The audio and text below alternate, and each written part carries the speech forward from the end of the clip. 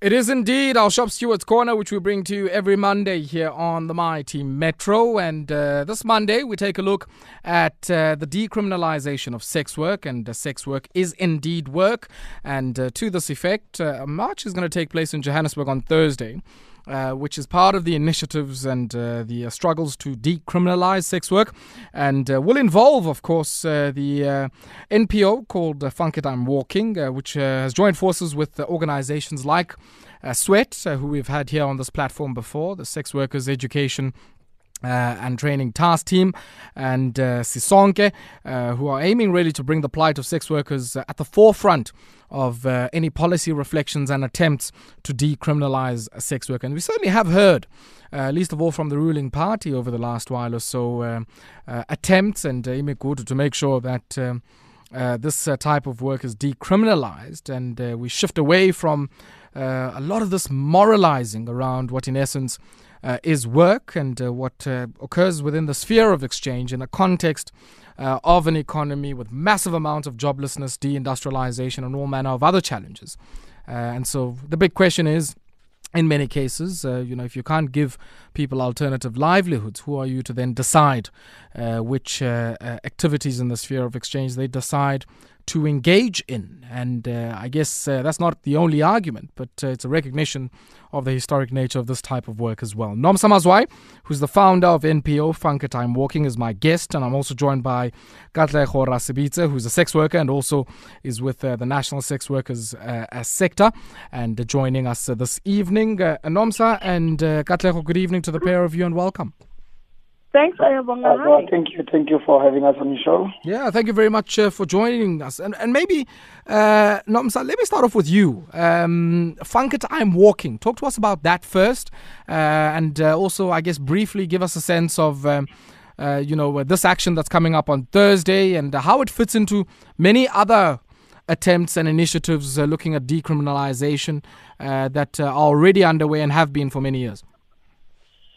So Funk It I'm Walking is primarily our work is in Soweto. We have a walk every first Thursday of the month. Twice a year we have a themed walk, and in September we have a walking festival. And we want to show the community that safety is valuable. So our work is primarily in that area. However, with our themed walk, we work with a very progressive PR firm called Azania Public. And with our themed walks, which happen twice a year, one in May and one in November, the one in May is Walking in Heels. Walking in Heels looks at the issues facing women in the workplace. And for this year, we worked with SWEAT and Sisonke to bring people's attention towards the challenges being faced by sex workers and the impact that the criminalization of sex work has on their ability to be safe, walking in the streets, just being themselves, how they are deprived of basic human rights. And so that's our purpose. So for this walk, we're going to be bringing attention to that. Sure. And, we're so excited to be working with SWEAT and Sisonke, ourselves and Azania Public, as well as the ICTV Coalition, because Funk It I'm Walking is an organization that it works for women in the main, And for me, this journey actually has been so enlightening, because while it was not difficult for me to come to understand the challenges being faced by sex workers, by partnering with Sisonke and SWEAT, I was confronted with the same stigmas that they face from society around sex work. And so it became even more important for us as Funk It I'm Walking to see this to its end. Sure. Because for us it's about women understanding that injury to one is injury to all. And as women, we are not safe. We cannot walk without feeling the sense of anxiety. And to bring to people's attention, maybe people who would not ordinarily interact with this information. Sure. For them to understand the impact that criminalization of sex work not only has on sex workers, but has on their lived experience. Sure. being women in South Africa. Let me bring Katlego in here to talk about, those particular experiences as well. Because, Katlego, the big issue here is, one, about reaffirming that sex work is work. But what about the kind of work that you do, not only just in the eyes of society, but even in being able to operate and having the tools of the trade and, the kind of occupational safety that many other people would have, is different in your experience? Thanks. What is different basically now? We need to approach the legislative in provinces to make sure that those colonial laws that are basically based from the angle of morals, they need to be reformed. Sure. For the fact that we're still having the state that is openly on document states clearly that sex work is criminalized since 1975. It clearly shows that after 60 years of claiming to be now in a democratic, country, we still kind of stigmatize and discriminate people based on their choices. Sure. Katlego, I want us to pause here for a second. We need to take a spot break, but when we come back, we'll continue on that vein. In our Shop Stewards Corner on this Monday, I'm in conversation with the founder of Funkit I'm Walking, Nomsa Mazwai, also joined by Katlego Rasebitse, who's a sex worker and the National Sex Workers Sector Representative. And just before we went to the break, Katlego, I'm so sorry about that. We had a spot break nearing on us. But please continue, I guess, with the point that you were making. And you were suggesting that a lot of this moralizing and even the legislative onslaught against sex work as work comes from the colonial era. Yes, because of now, criminalization of sex work in the country. It's no longer a matter of us sitting down and, playing pillar to post. It's now a human right issue. If humans and adults are consenting, they say, my body, my business. Humans decide to use their feet. Imagine, let's say, for example, a woman would use a specific, or a man, a specific part in his body to generate income, regardless whether it's the hand, it's the vagina, it's the penis, it's the brain. Then the state decides to criminalize that particular part of the body. Clearly it shows that, we are not yet free. For the fact that I'm repeating again, these are two consenting adults. Remember, not only the buyer of sex is criminalized, also the seller of sex is criminalized. And not only that, those who are benefiting from the money that was generated from the sex industry are also being criminalized because they are benefiting from the illegal money. And not only that, it goes deeper as to say the Sexual Offences Act. It goes deeper to say, including your neighbor. If your neighbor knows that you're engaging into sex work, the neighbor's got the right to go and say, officer, I've got this information, then I'm about to relieve it. But if the neighbor decides not to tell, if the police are to investigate your neighbor who knowingly that this individual does the sex work, then the police must arrest that particular individual because that particular individual has information that the state needs. For example, if I were to engage in sex work, number one, I'm not a sex worker, because if I were to admit literally that I am a sex worker, then the police can use this recording to arrest me. Sure. So then these are some of the things. But I'm saying we're in the year 2020. After COVID, we have seen lots of sex work taking it online, whereby would use certain apps that the state on its own wanted sex workers to pay tax on it. But we were like, how dare you approach this app to say those who are using this app on internet, they must now be also start to pay tax. We were like, no. For the fact that you still criminalize the sex work, meaning you as the state, you want to benefit from the illegal money. Sure. We do not shy away from the point that sex workers must also pay tax. But how can they pay tax where they are still criminalized? Yeah, when they're still operating in the shadows. We live in South Africa where porn is allowed. Pornography, you can watch pornography. The adult world, the adult sex houses, there are brothels. All of these things, they lead you, if you are a single man, after seeing porn, going in all of these things, sex toys are being sold all over the country. Who will you engage sex to? The minute I decide that I'm horny now, I want to engage into sex working, whether I want to buy or I want to sell, then the state says I must be arrested for that. And it's funny enough, the police cannot even prove into court because the law stipulates to say you must be caught in the act. There must be a witness.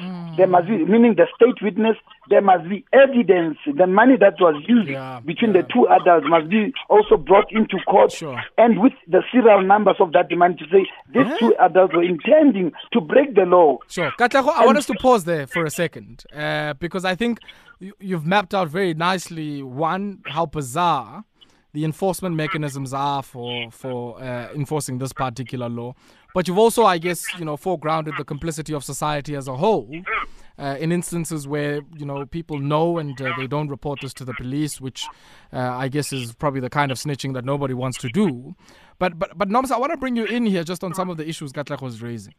I think the one, and I like the analogy he makes, that if I was making money from my foot and you decriminalize my foot, because in a way, what it is a criticism of the sentimentality and morality that is placed around sex as an act, but also that as part of really the policing of the reproductive organs of women in particular, as part of, I guess, the kind of patriarchal society that we live in. Because I don't think if it wasn't for that, for determining what women must do with, their own bodies, that we would still have this kind of law. And what do you make of some of what has come out of the ANC Women's League and even, the ruling party more broadly saying, hey, we're looking to decriminalize this, but it's just a matter of a few processes? For me, when I look, and as I've been working with SWEAT and Sisonke, for me, it's really been the policing of women's bodies, which I find to be problematic. My body, my decision, my choice. And in addition to that, what I've noted, and this is when I'm talking about the government of the day, I don't know if you saw that video that went viral of the lady that was in a market, and I think she was selling some product or food or something, but she was selling it without a permit. And so they put it in the back of a police van. And I was watching that, I was like, wow, is our government getting this good at criminalizing poverty? And for me, that's another thing that it is, because I've never seen a raid or police taking out Sandton City Diamond Walk. They're policing black women's bodies, poor black women's bodies, people making a decision about their own bodies to make a living. And I think the analogy that Katlego made was so important, because when I go to work, I use my brain, I use my hands. And another person uses a different part of their body, and suddenly that's criminal. And that just hasn't made sense to me. As I've been working with SWEAT and Sisonke and the Associated Coalition and Azania Public, for me, it's been such an eye-opener, because I was not engaged at this much in this space. And being so engaged, you become enlightened and you start asking questions. And it is a morality thing, and morality is problematic in South Africa. Morality tells us a man can't fall in love with a man. The morality tells us that you can't be born a woman and become morality is just oppressive. Woman body parts and not believe in your heart and your soul that you're a man. Morality tells us so many things that are incorrect, and it's formed by social ideas. It's formed by influence, and I think for us as South Africans, we really need to start being honest with ourselves and to say, this is where we are. And here where we are, let us find the solutions that are going to work for us here now. And in the future, if we want to say we would like to live in a world where women don't have to make such choices, or where men don't have to make such choices, we don't say that choice is illegal, but let's create the opportunities for people to make different choices. But you can't not create those opportunities. We watch you on state capture, you sell us out for food. And then you come and tell us that sex workers are criminals. It doesn't make sense. I don't buy it. Me, I'm with the sex workers who are walking on Thursday to decriminalize sex work. The day that I stop seeing the craziness that is taking place in state capture, and I see people going to work in the public sector, and I see people delivering, and there's no reason for service delivery strikes, and the country is working, then you can come and have a say. Maybe you can come, but we may be willing to give you a listen to. But while that is not happening, to come and take a moral high ground and to police the bodies of women and to criminalize poverty, that for me is very problematic. Okay. And so as Funkera Walking, we are with the Asitiki Coalition, we are with Azania Public, we are with Sisonke and SWEAT, and we are marching for the decriminalization of sex work because it is people making decisions about their own bodies to survive. Sure. Katlego, let me give you the last word on this particular one, and any message to members of the public who would want to support this particular protest. How do they do so? And just give us a bit more of those details, but also in light of what Nomsa had said, there's also, I guess, the stigma of being seen to be associated with them. And I do know, even notwithstanding that stigma, many people are going to join you, and some of them listen to this platform. How do they get involved on Thursday? Thursday we're going to be starting at outside Lutuli House by the Liberty Gardens, where people are going to do their gathering, where there's going to be a debriefing, and there'll be different media houses that are coming.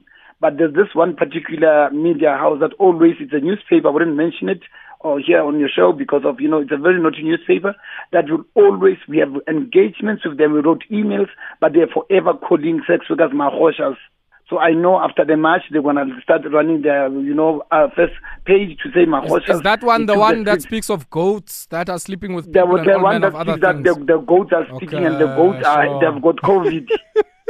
So I'm pleading to the public, if they see them, if they see those journalists, do not engage with them because they are out there to make millions out of the misery of sex workers by making sex workers a joke. The very same articles will say that my punani sells cupcakes, those type of cheap journalism.